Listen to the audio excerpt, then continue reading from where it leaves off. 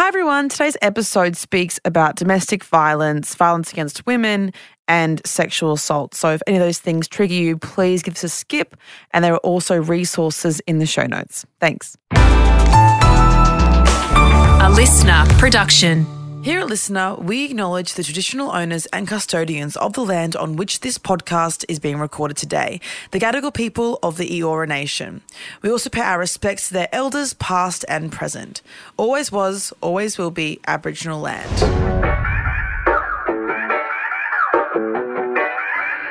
It's a lot, isn't it?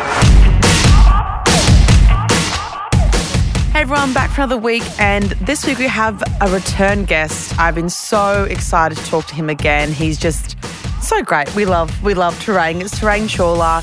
He is an anti-domestic violence advocate, anti-racism activist. He is amazing on Instagram. He did our episode about how to apologise as an influencer. He is the best smelling man in Australia. He has an obsession with colognes. It's a whole thing. He's got a new podcast out as well. He's got a new podcast out. Am I an asshole for not knowing that? It was my problem. Tarang, do you hate me? No.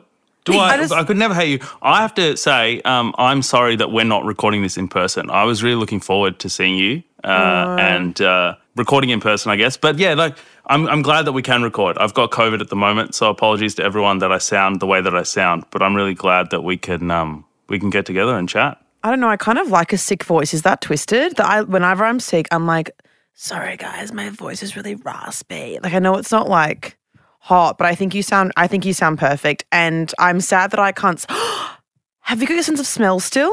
I lost my sense of taste. Some would argue that I never had it, but I lost that for a few days, which was really depressing because it was like all you wanted to do, and all I wanted to do is eat junk food and taste it. So only joy you'd have when you're sick. Yeah, I was like, I want to eat an unhealthy amount of KFC. Like, there's no amount of KFC that's healthy, let's preface that. But, I want to eat a genuinely unhealthy amount of KFC. Yeah. I couldn't taste a thing. But I could smell it. So, I don't know. The regret was still there afterwards. Well, that's good. We love that. Are you sad that you could smell, you couldn't taste, so you could still smell your colognes? Yeah. So, Tarang, I've got you some love with it. me. I'm just smelling for to feel better about myself. That sounds good, actually. Yeah. Those of you who missed it, actually go back and listen to it because it was one of my favourite episodes ever, and Tarang is such an amazing chat. He's just so eloquent. He's so fucking eloquent. I'm not going to try and be eloquent there. He's just such a good chat. So we were talking about how much he loves his cologne. And what's that one? Tom Ford. I can't read the... Tobacco Vanille, Tom Ford. Harry Styles wears this as well. Okay. If anyone's interested, anyway. Okay, you know what I got Conrad for? Conrad wore the same cologne as Matt Agnew. Can't have that. So I had to get him, a different one because it was very, very genuinely triggering. Can we talk about what he used to wear and what he wears now? So Creed, you know the... Yeah, Creed, Yeah, that's what... Aventus? I'm going to say the black one. Yeah, that's Aventus. Yes. Yeah, black and silver, yeah. Aventus. Really, that's good. That's really popular, actually, and good. It's amazing. Good. Yeah. So Matt Agnew wore that, and then Conrad wore it, but he had run out when he met me, so he never wore it. And then I had to do a sniff test at the airport to figure out if I could handle it. Couldn't handle it. So I got him Aesop. I want to say not Tacit. Marrakesh. Anyway, this is very boring chat for everyone listening, but everyone's like, "What the hell is going on here? What have I tuned into?" But no, anyway, these are luxe fragrances that we're talking about as well. I just want to. I think we should preface, Abby, that we've lost touch with the common person when we're talking about the Tom Fords and Creeds, right? This isn't like Chemist Warehouse stuff. I know. We've sold out big time. Anyway, let's just go back. This isn't a fragrance podcast. Let me just say, this is the one thing I miss about dating a man. Is the colognes. Oh. But they have no gender. You can go and get them and wear them. That is true, but my girlfriend wouldn't wear them. She thinks they're too spicy. You can wear them, right? If it makes you happy. This is the thing about fragrance, right? The rigidity that we have around gender roles in Australia in particular and the West is huge. Lem, you're from, I'm assuming Jordan. from the Middle East? Yes. Ethnically, yeah. Right? And I'm from India, South Asia. And there's so many things that we do in different parts of the world, whether it's fragrance or the way people dress, that here you'd get called all kinds of horrible things that you should never be called regardless, because they're so coded as being like a male or female or masculine and feminine. Whereas we don't have that like in other parts of the world, right? Like men wear things that look like dresses and that's normal, right? And it's not anything to be made fun of. Not that it should be, but it's just so weird how we're so like, I don't know, regressive here when it comes to like gender roles and attitudes.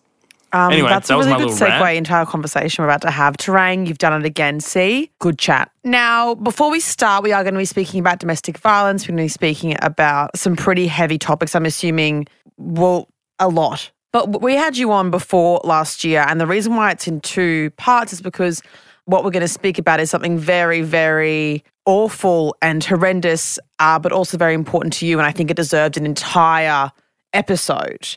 And it's something that you speak about a lot in your socials. That is domestic violence against women in particular because of your sister Nikita. So can you run us through the story of your sister? Yeah, so I mean, touching on what you just said, Abby, right? Like it's deeply personal and very close to home and very close to my heart. And it's strange. Like I've talked about it a lot, talk about it publicly, whether it's on Instagram, on socials, or whether on like television, news and that kind of thing. And it's strange because like there's this idea that I have of her as a person and then the idea that like the public has of her as like a victim or a victim survivor. But she didn't survive. She had her life taken from her. And so like that's sort of what started my journey into advocacy and talking about the issue in a public way. When I moved to Australia, my parents were kind of like, we don't know if this is where we kind of want to live. We don't know if this is where we're going to be able to set up home. And it didn't feel like home for them. Like, to give you some context, like my parents moved when my mum would have been like 25, 26, and she'd just been in an arranged marriage and had a child, me, within like the last 2 years, right? So her life had gone from being like a young 20-something-year-old woman to being married, having a husband who she didn't know a lot about, having a child and moving, in the late 80s to another country. And so she was kind of like, I don't know if this is going to be home. I don't know how we're going to live. I don't know how this is all going to work. And then a few years later, 4 years after I was born, my parents planned for another child and they had Nikki. The conversations I've had with my mum, she says Nikki really completed our family. She really gave us like a base and a sense of belonging. Like this is now home. Like we'll get used to living here in this foreign land and we'll make it work for these two children that we love. And Nikki and I grew up side by side as brother and sister. The thing about people who have their lives taken from them due to violence, men's violence, and particularly women who have their lives taken from them, is they're often thought of just as the way that they died, right? Like that they're, a victim of a stabbing or an attack or something. But the Nikki that I knew was a generous, kind-hearted, independent, ambitious, creative, and gorgeous young woman, right, with agency and autonomy. And she found herself in a relationship with a man who didn't like the things that we loved about her, that she was this independent and creative soul. And when she tried to end her relationship with him at the start of 2015, he killed her. And I remember like the moment that my parents told me what had happened. And it's because two blue uniformed police officers came to knock on their door. And they asked my parents, do you know Nikita Chawla? And my mum was like, yes, is she okay? And the night before, I'd exchanged texts with my sister to be like, hey, you coming to lunch on Sunday? Because we'd made plans. This was Thursday night. And I was like, hey, you coming over Sunday? And she was like, yeah, I wouldn't miss it. Can't wait. And then I was like, cool, see you then, right? And I didn't think anything of it because you don't. So it's the most normal conversation you have with your friends or siblings. Like, I'll just see you when I see you. Yeah. And my mum tells me that she spoke to Nikki and Nikki was like, hey, mum, I'm running late for something. I've got to go. And then my mum said, and she finds it so poetic because it was the last person she spoke to in our family was Dad. And she goes, just say bye to Dad first, right? Because Nikki was Dad's little girl, right? Like they had like the closest bond, and I grew up pretty much, and I still am, a mama's boy, right? So I think that was the kind of dynamic that we had in our family. And Dad had said to Nikki, like, good night, I'll talk to you tomorrow. And then Nikki went, and in the intervening time was when her life was taken from her. And that's when my parents found out the following morning, when the police had kind of knocked on the door, and they were like, you know, what's going on? And the police were like, I think we need to go inside. I think we should sit down. And they told my parents, that, you know, Nikki has been killed overnight, and we're here to tell you. And then they gave them information about homicide and the process and stuff. And then my parents came to my house. And I, for the life of me, will never understand how anyone let them get behind the wheel of a car, because they drove 20 minutes to my place. And it's like, you can't, like, I don't think you can give someone news like that and then be like, I'll go and drive, right? Way. Like we don't let people drive in altered states of mind. I'm pretty sure that the level of grief that a parent has in the moment of hearing that, you know, and shock of hearing that their child has been murdered, that, you know, they shouldn't be getting behind the wheel of a car. But they made it safely, you know, thankfully. And they told me. And I remember just like them kind of like crashing into my grey sofa in the corner, and just like this whole release of emotion. Like mum couldn't stop crying, and dad just looked broken. Like he just looked, his eyes were red. He wasn't crying. I think he was like out of tears, right? And he was just so fundamentally broken.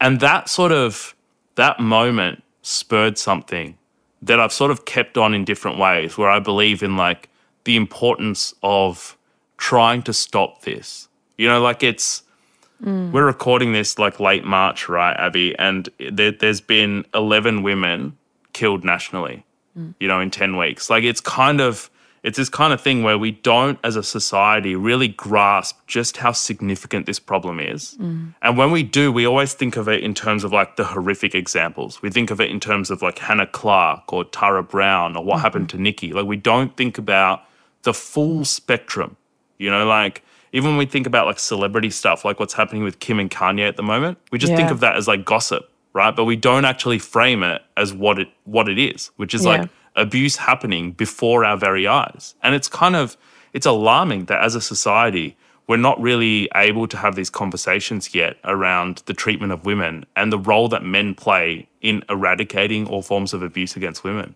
So I wanted to have this episode as something that maybe, because obviously my audience is mainly women and non-binary people or people in the queer community, and there are many straight men who are listening to my podcast. So I wanted to kind of have it when I was driving here today. I was thinking, you know, like whenever I come to the podcast, I think like, what's the purpose of this episode? And I think that I want this to be something people can send to their brothers or their partners, or, you know, if you've had a conversation with someone, to try and explain the severity of this, or to try to explain the Kim and Kanye situation and the outright say abuse that he's putting onto her publicly, and everyone seems to think it's a bit of a fucking joke, to be honest. And like you say, like it's gossip, and they can hear from someone who has been through it, but also B, from someone who they can relate to, because as we know, a lot of the time men don't really listen to women, and people don't listen to those who are marginalised. Unfortunately, it takes people who are in the same group as them to get through to them.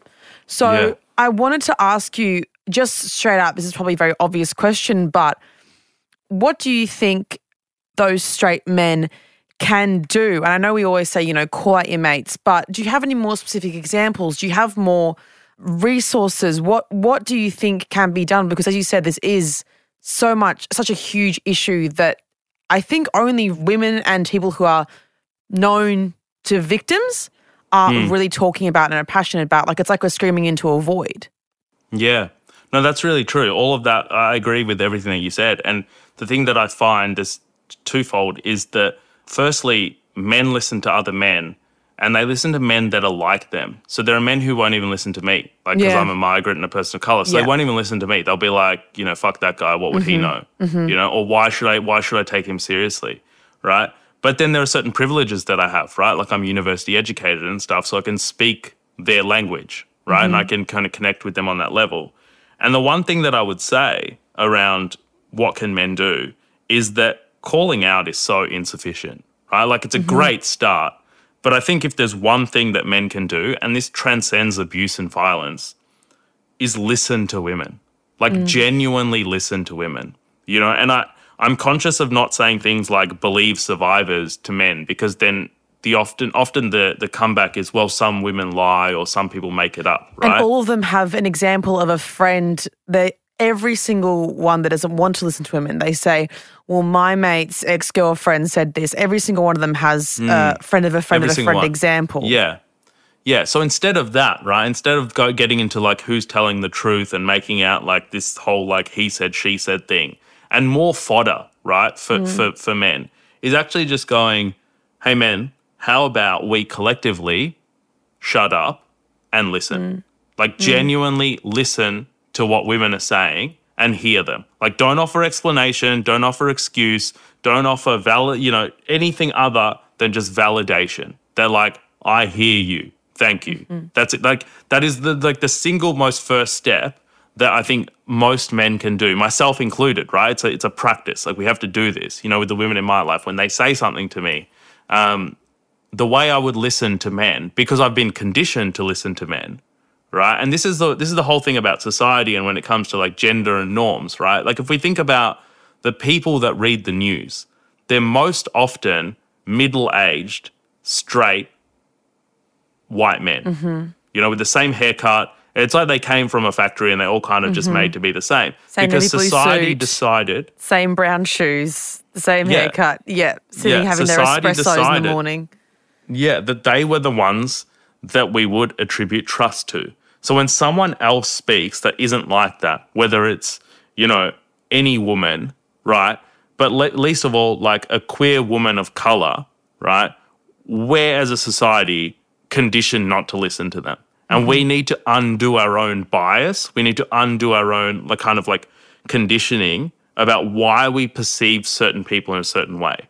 And even those who are from those communities, we have to do the work, right? Like coming from an Indian background, you're socialized into certain things around, light-coloured skin being like more advantageous or prettier than dark-coloured skin. That's like something that's taught to you. And that's like a kind of a byproduct of colonialism and kind of like, colonizers' thought around what is pretty and what isn't. So it's kind of like you have to undo your own stuff. And we're all at different paths in that journey.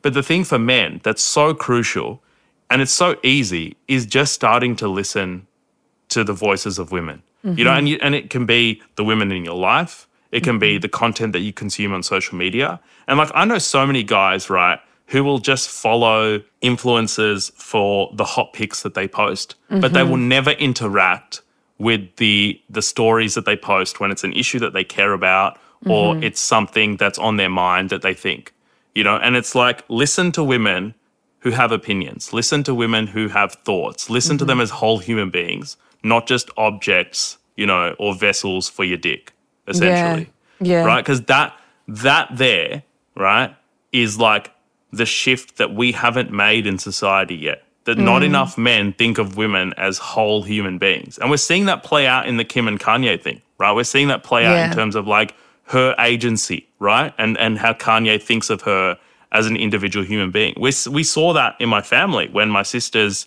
partner took her life because she wanted to end her relationship, right? And so his attitude was, if I can't have you, no one can. And that's like the single most dangerous time for a woman in an abusive relationship is when she's leaving or contemplating leaving or has left, the period separated, post-separation.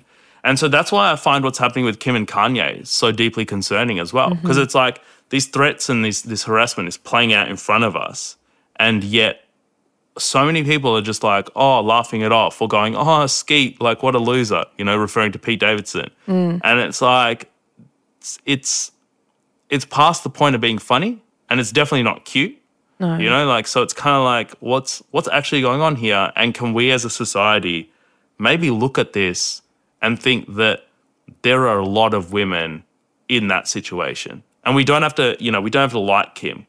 I've never been a big fan of Kim Kardashian. I haven't watched the show. If anything, I'm a big fan of Kanye West, right? Like I've listened to I grew up listening to his music. I still sometimes listen to it, the early stuff especially. I've got it on vinyl. Like I've got this, My Beautiful Dark Twisted Fantasy. And I pulled it out before we spoke today because I was like looking at it. And the thought that I was having was we often hear about like, whether it's footballers or like actors or different entertainers doing horrible things, right? And then we have this kind of like, oh, can we separate the art from the artist, or can we, like, how do we reconcile this and whatever? And the way that I like to think about this is that if we take Kanye or Ye as he goes by now, he's lost it. Kanye, he can on the one hand be phenomenal at what he does, right? He can be a great entertainer, incredible producer, one of the best music artists of this generation. People can debate that, forever, right? And he can also be someone who commits domestic abuse. And one doesn't take away from the other. In fact, the fact that he does all this amazing stuff doesn't downplay or diminish his actions, right? And it doesn't excuse them, it doesn't diminish them, it doesn't validate them in any way. But the conversation that I think people have is this kind of like binary, like they only can think of people as being one way. But the beauty of thinking of people as complicated human beings is that we understand that whether it's Kanye West or it's a person that we know, right? Like whether it's a man that we know, like one of our mates, right, who we think of as a great guy, could be a great guy to us. And he could also be someone that treats the women in his life like shit. And both can be true. Absolutely. I mean, I won't go too into it because this person kind of scares me. But when I was seeing someone, he told me one time that he'd met my ex-boyfriend and we had this huge fight where he was screaming at me on the street because I was a lying fucking bitch because he met my ex-boyfriend and he was a really nice guy, and that meant that I'd made up every single thing he'd done to me, like my ex-boyfriend. And my ex-boyfriend he'd like cheated on me and had like gaslit me, but he wasn't, never said he was like violent or an awful person. I'd even said, I think you'd like him if you met him, but like to me he was an awful boyfriend, Yeah. But this person was like losing his mind because he thought that his evidence of meeting my ex out at, I think, a house party for an hour was I had lied to him and I was a manipulative bitch because I'd made it all up. And I think now when I think back to it, I think it's because obviously he was verbally abusive that night.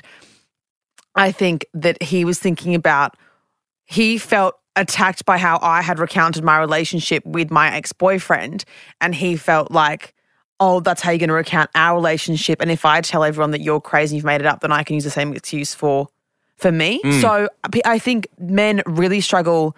I've ended friendships. People won't believe me when, like, one of my friends told me she was raped and by someone who I was hanging around. She called me while I was with him because she found out I was around him. And I was like, oh my God, she was crying on the phone. I was like, oh my God, like I was with him for a job and I ended up cancelling the job. But she told me that and was like crying, was like, get away from him for your safety. And then I told my other friend about it and he said that, well, we don't know that happened. And I was like, what? Okay, first of all, just believe our friend. Second of all, what would she get from calling me I was at a shoot?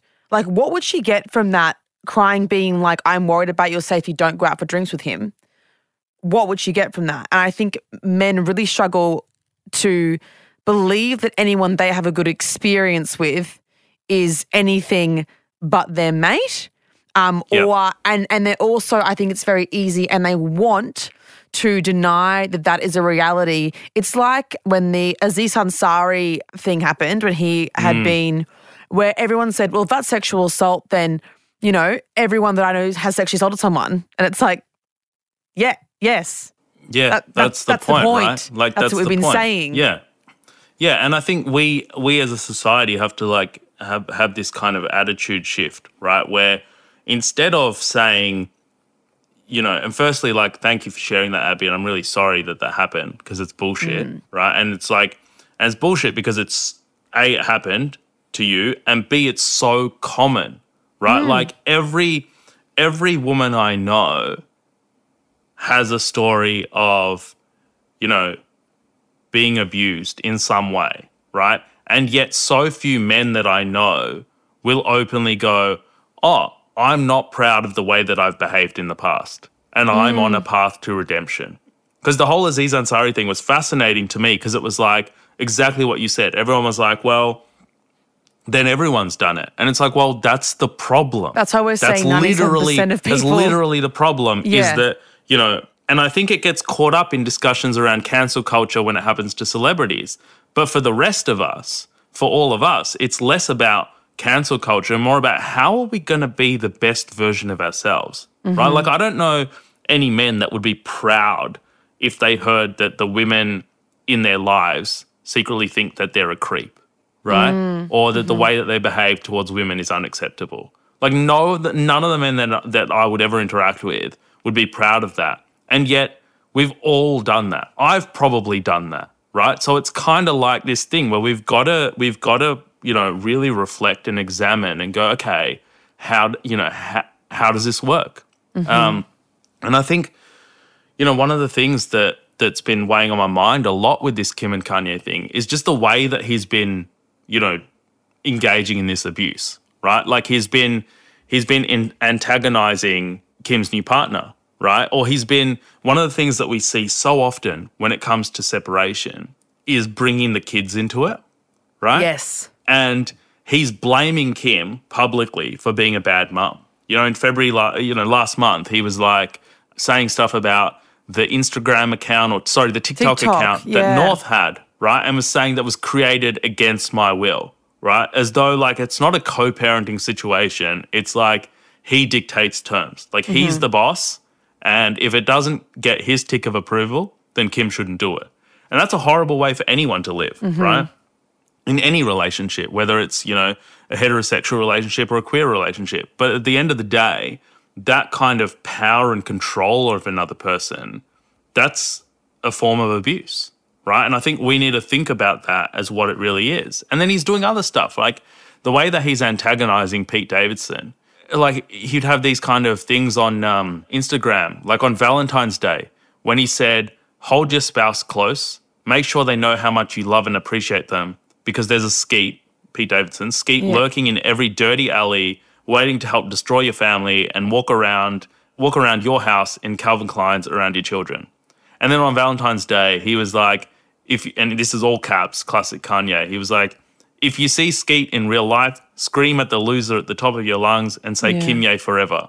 And like Pete Davidson, if you go on his socials, right, I'm not sure if he's off them at the moment, but when I went on them, everyone was just writing Skeet and Find God, which is like the two things Kanye had written about him, right? And it's like he won't just let it go. He won't just leave it alone. And people are like, well, he wants his family back together. And that's kind of the strange thing, right? Where it's like, you can want your family back together, right? There's nothing wrong with that. But if you approach it by harassing and antagonizing the new partner and your ex, then you're engaging in harassment and abuse, right? That's not the way. A, it's a very ineffective way to get your partner back, right? Like it just, if that's your goal, get a new strategy. And B, it's not okay, right? And the thing about this is, it's so complicated because Kim has lived a lot of her life openly for publicity. And so a lot of people are like, well, what did she expect, or what did she think? And folks, that's victim blaming, right? Because even if she lives her life for publicity and openly, she doesn't deserve, regardless of whether or not we're fans of her, right? She doesn't deserve to be treated in a way that amounts to harassment and abuse by her ex. Like that's the baseline for all of this. That's the baseline. Yeah, two things can be true, right? Like Kim Kardashian's like, diet stuff, or just generally like appropriating of black culture and, the comments she made recently around how people don't want to work, or women in particular don't want to work hard, right? And that's the problem. And it's like, well, you were born into wealth and you had everything handed to you, and you've made some very astute business decisions, but the comments are, they're sort of lost touch with the rest of kind of society and the community, I'd say. So two things can be true, right? Like whether it's Yolanda Hadid, Kim Kardashian, or anything, or whether it's on the spectrum of victim survivors or abusers and perpetrators. Two things can be true, So it's sort of like things can be true that mess with our brains a little bit. And I think if we can reconcile those two things, we'll be less around like trying to deny the experiences of women and actually listening to them, Absolutely. with what they're experiencing. I was thinking before when you were talking about how, things have come out like these football players or these other celebrities, actors, whatever, and how everyone goes, wow, he must have snapped. It's all such a shock. How did we not know? He's such a good person, da-da-da-da-da. But with Kanye, we're literally seeing what women who go through domestic violence and try to leave relationships, we're seeing it in public. And in fact, he is posting it, showing us what happens with harassment, and everyone is still making a joke out of it. No one's listening still. Can I just say, I think the issue here is actually the term harassment and bullying is not fully understood by people. Yes. I think. True. Yep. Like this morning, for example, I have my partner's 10-year-old, my stepson.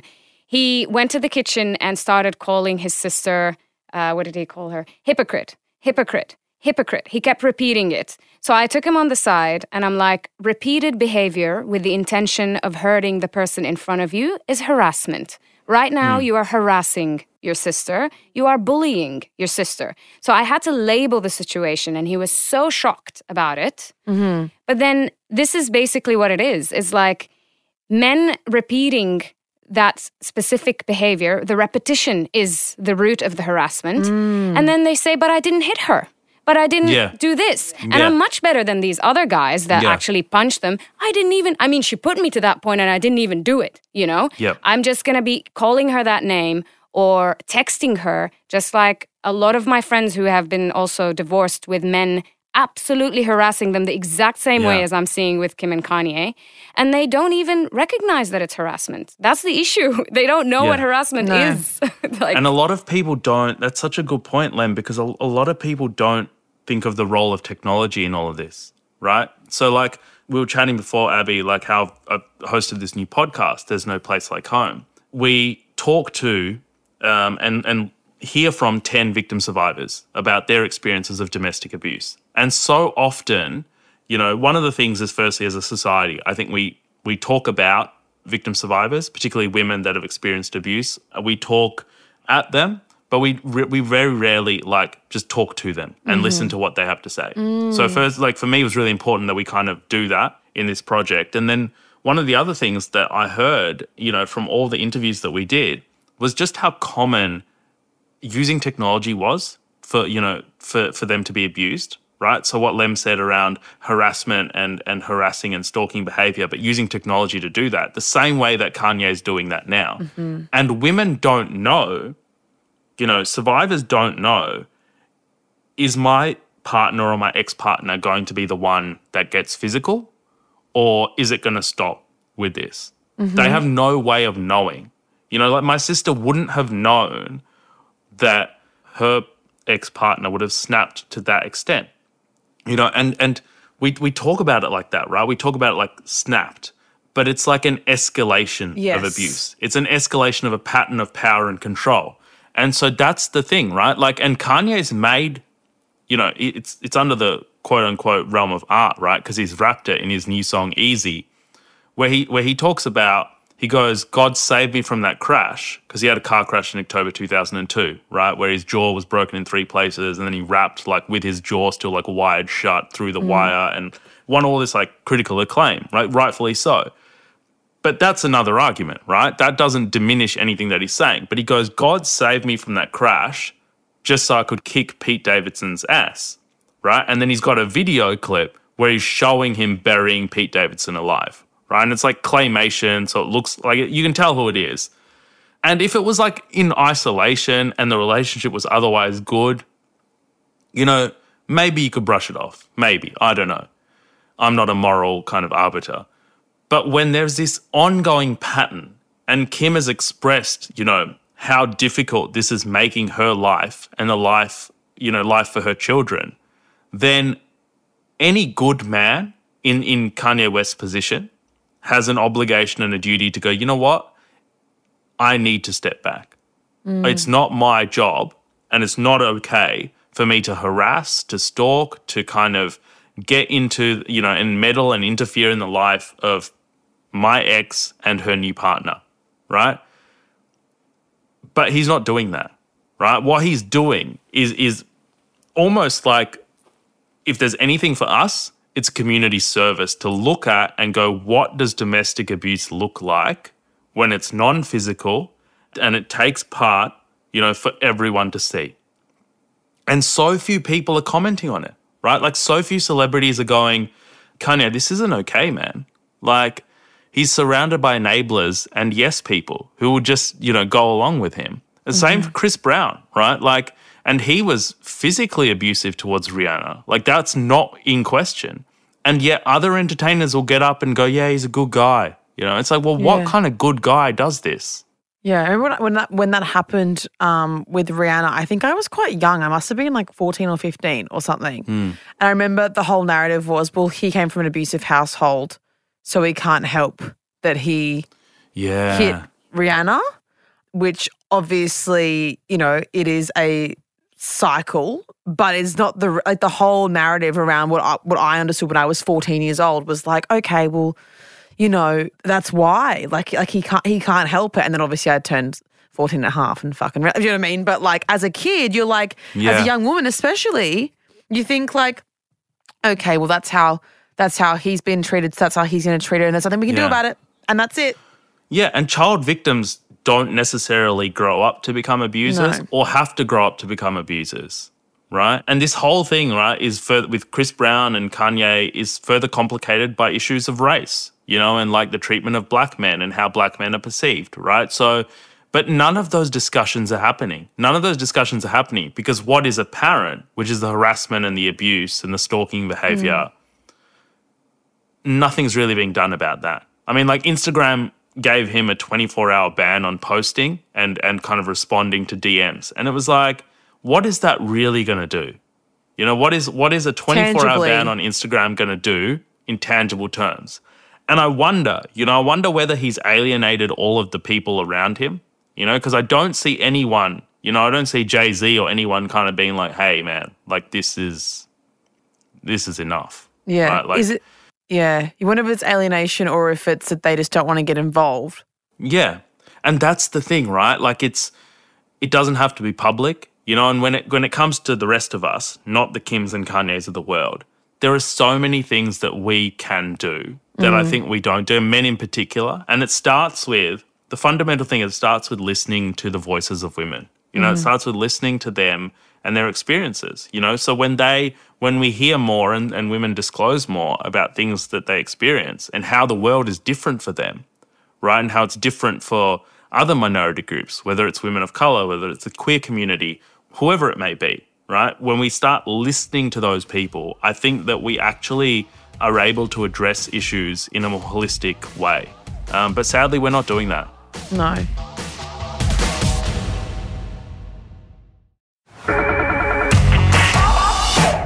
I remember after Eurydice Dixon was murdered in Melbourne, I remember I called my boyfriend at the time and I was very upset because it just was kind of like one of those moments where like everything comes like crashing down and you're like, yeah, I am fucking terrified walking home. And I remember his solution to that was to be like, he was like, it's not going to happen to you, but here's a knife. So he like bought me a knife to carry around with me everywhere. And I was like, I'm going to get murdered with the knife that you got me. Like, how the fuck does that happen? Instead of being like, okay, well, how about, honestly, most of the time, like you're saying, most of the time when you're talking to your partner, if you're in a straight relationship and they are a man, like they are the person, they are the group that you feel endangered by and you are trying to explain something, most of the time you're right. You just want someone to like listen to you and be like, okay, what can I do to help? But also, that's fucked. I wish it wasn't like that. Yeah. What can I do to look out for early signs of whatever? Instead of being like, you're being crazy, here's a knife. Like, how does that help me? Yeah, it's such a shitty solution. The right? worst solution, you're a huge fan. Yeah. It's like, it's not that different from the argument around like, gun crime in the United 100%. States or wherever. It's like, just if there were more guns, then people could protect themselves. Yeah. And it's like, well, I'm pretty sure that is not working. Enough people have guns and it's not working. Yeah. So adding more guns to the mix isn't going to fix it. And Seems it's like to not work. it's like abusive and violent men. It's like the whole self-defense argument, right? I can understand the need for self-defense as being important, but it's not the solution. No. Right? It's definitely not the solution. And arming yourself is a horrible way to address what is a men's behavioral problem, right? Like women have the right, whether it's at home, in public, at work, to be safe. You know, we're hearing countless examples of, thankfully we're hearing more, about just how uncommon it is for women to feel safe, let alone to be safe. You know, and it's not always that pointy end, right? It's not always the, you know, what happened to Nikki or the 11 women so far this year. It's not always that, right? It's the whole spectrum of abuse, you know, from like, you remember when like, and I think you talked about this, Abby, when like the men in, I think it was in Perth, where they were just like catcalling women and raiding them. Yes. Right? And objectifying them. Yeah. That was pretty recently. Like that kind of stuff, right? I think as men, we need to, you know, and particularly for the men whose partners or whose friends pass this along to them and are listening to my voice, is to take stock of the fact that like that kind of behavior, right, we might think of as being like, oh, it's just, you know, just bands, like it's just trivial, you know, it doesn't really mean anything. But if you are going into the space of another person to rank their appearance, right, and they didn't ask you, like they didn't go, hey, how would you rate me out of 10, right? Because then it's like, yeah, okay, you answered, right? Yeah. Here, you're literally going into their space and just saying things that they don't want to hear. And you're waiting they don't there. deserve to hear. They were waiting there like in a spider web waiting for, like they were sitting, they propped themselves up on chairs on a running track to rate women as they walked past. And I don't think people understand the way that like that trickles down into abuse. It's the objectification of women then allows men to not listen to women, which allows abuse to thrive. It's not just that women are upset they got, because all the dickheads in my comments, most of them were very supportive and like, fuck these guys, but all the dickheads that were trying to support these men were saying like, oh, they're just pissed because they got a 2 out of 10. No one gives a fuck what 3 random men are sitting on a hill think about looks-wise what we are. The issue is it's a violation of your personal existence. Someone saying, and you're worth 4. Even if you were worth 10, it's like, yuck, get the fuck away from me. Nothing to do with actual rating. Yeah, and to the men, to those, you know, dickheads in the comments, it's like, bro, is this the hill that you want to die on? Yeah. Like, is this really, like, 3 dudes you don't know ranking women that don't deserve any intrusion in their lives? Yeah. Right? Is that really the hill that you want to die on? And seemingly it is, because, like, this whole issue exists because, like you were saying, Abby, the objectification of women normalizes, I would argue, like normalizes a culture where women are treated as less than, right? And that extends beyond just women to like other, you know, minority communities, right? And so these men, in doing what they're doing, might think it's harmless fun. They might think it's just a bit of a joke or a light afternoon off. And I would say to them, if you need an afternoon off, get a new hobby. Right, Yeah. find something that doesn't require making other women feel uncomfortable for you to feel good about yourselves. Absolutely. Right? And it's that thing, right, where it's a whole spectrum. You know, it's from the catcalling to name calling to like, you know, there's so many examples of the way women are objectified. Like one of the things that, and I noticed this especially after lockdown lifted. I remember going out and stuff and seeing the amount of men that would move women from their hips. Oh my God, it's you know, so the bar? fucking annoying. It's like, fucked. It's like, fuck, bro, you could just say, excuse me, right? Worst case, you can tap someone on the shoulder if they don't hear you, right? And it's a crowded place or something, you know?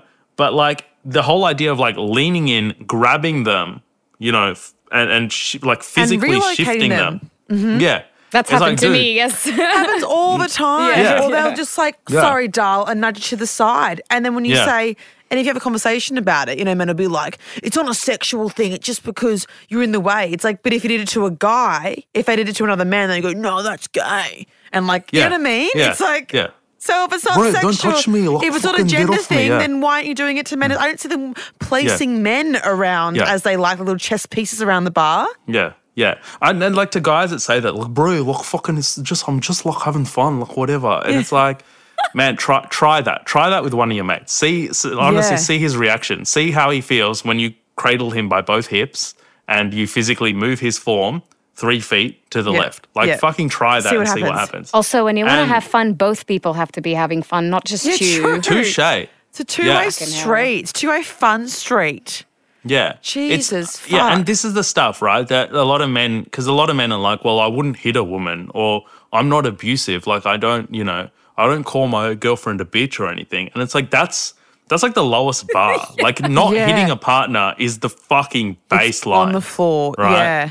But if you are behaving in a way that is instilling like an ongoing sense of, fear in your partner, then bro, that's a problem, Yeah. And you know what? The caveat to that is that there is no shame in getting help.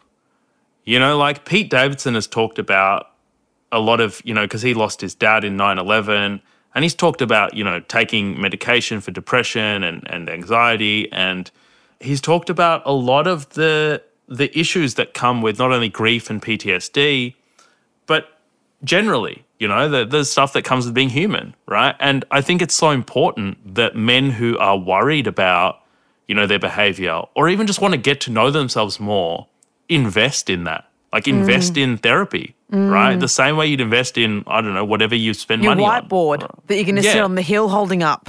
How about instead going to Officeworks, you go to a therapist? Yeah, save that money that you spent at Officeworks to pay the like Medicare gap payment for your mental health care plan.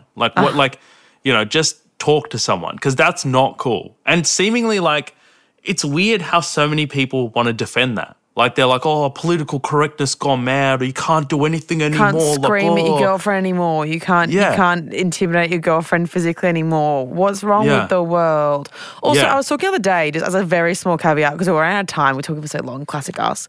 The other day we were talking about cancel culture, quote unquote, in the office at the radio show. And I was like, guys, first of all, cancel culture doesn't exist. Like I was like, name one person's been cancelled. We can't. Chris Brown hit Rihanna, still makes music. Everyone says Ellen, and I'm like, still has her TV show. Also, let's compare.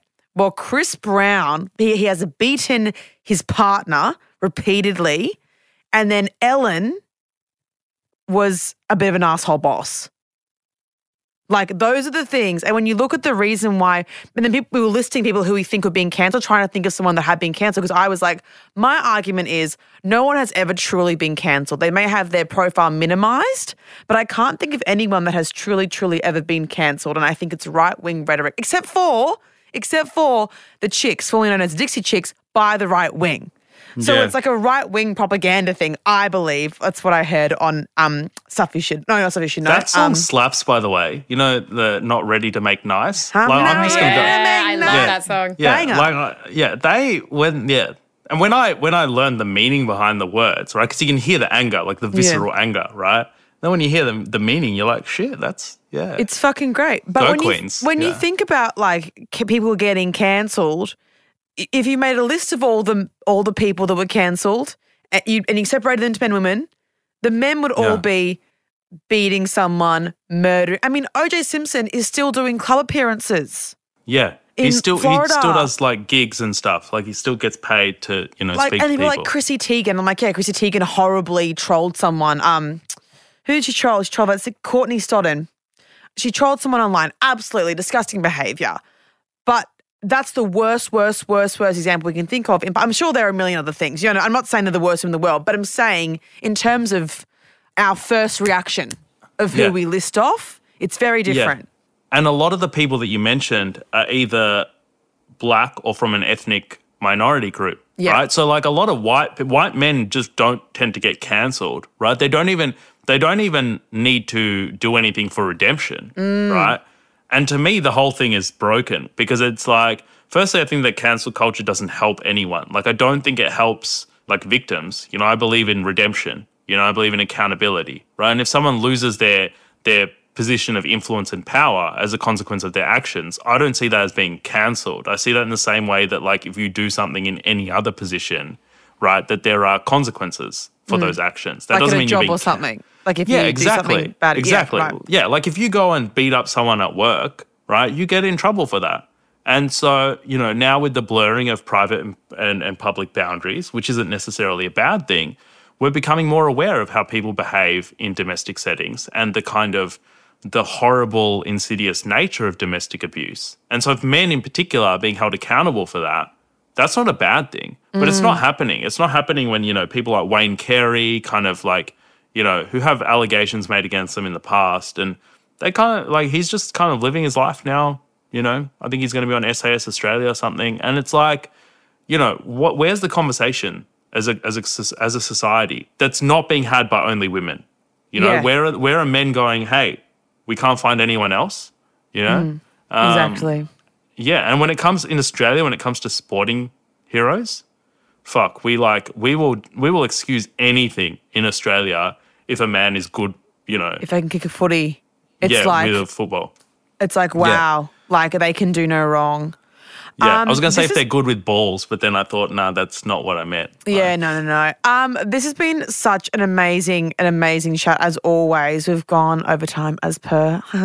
But Tarang, thank you so much. So we'll link your podcast in the show notes. There's no place like home as a podcast. I'll be listening. I'll be binging it, I'm sure. We'll link it. Everyone find Tarang on Instagram. Is it just Tarang Chawla? Yeah, it's just my name. Okay, easy amazing. It's just your name, Tarang Chawla. We love it. Thank you so much for sharing your sister's story and your education as always. I literally just want to sit here. I mean, I'm glad you have a podcast now because I can do this now. But I think I've said for ages to you that I love just listening to you talk. Having you on the podcast is just so wonderful. I have goosebumps when you're speaking. So thank you so much for your time and your emotional energy. No, I'm sorry that we can't be there in person. I'm still testing positive to COVID, which is unfortunate. But how many days has it been? I think day 5 now. Yeah. Babe, you poor thing. Thank you for coming on with COVID as well. I really, really, really appreciate it. Yeah. You're an absolute legend. We'll be back on Friday for Nightmare Fuel with Tarang. So we'll see you then.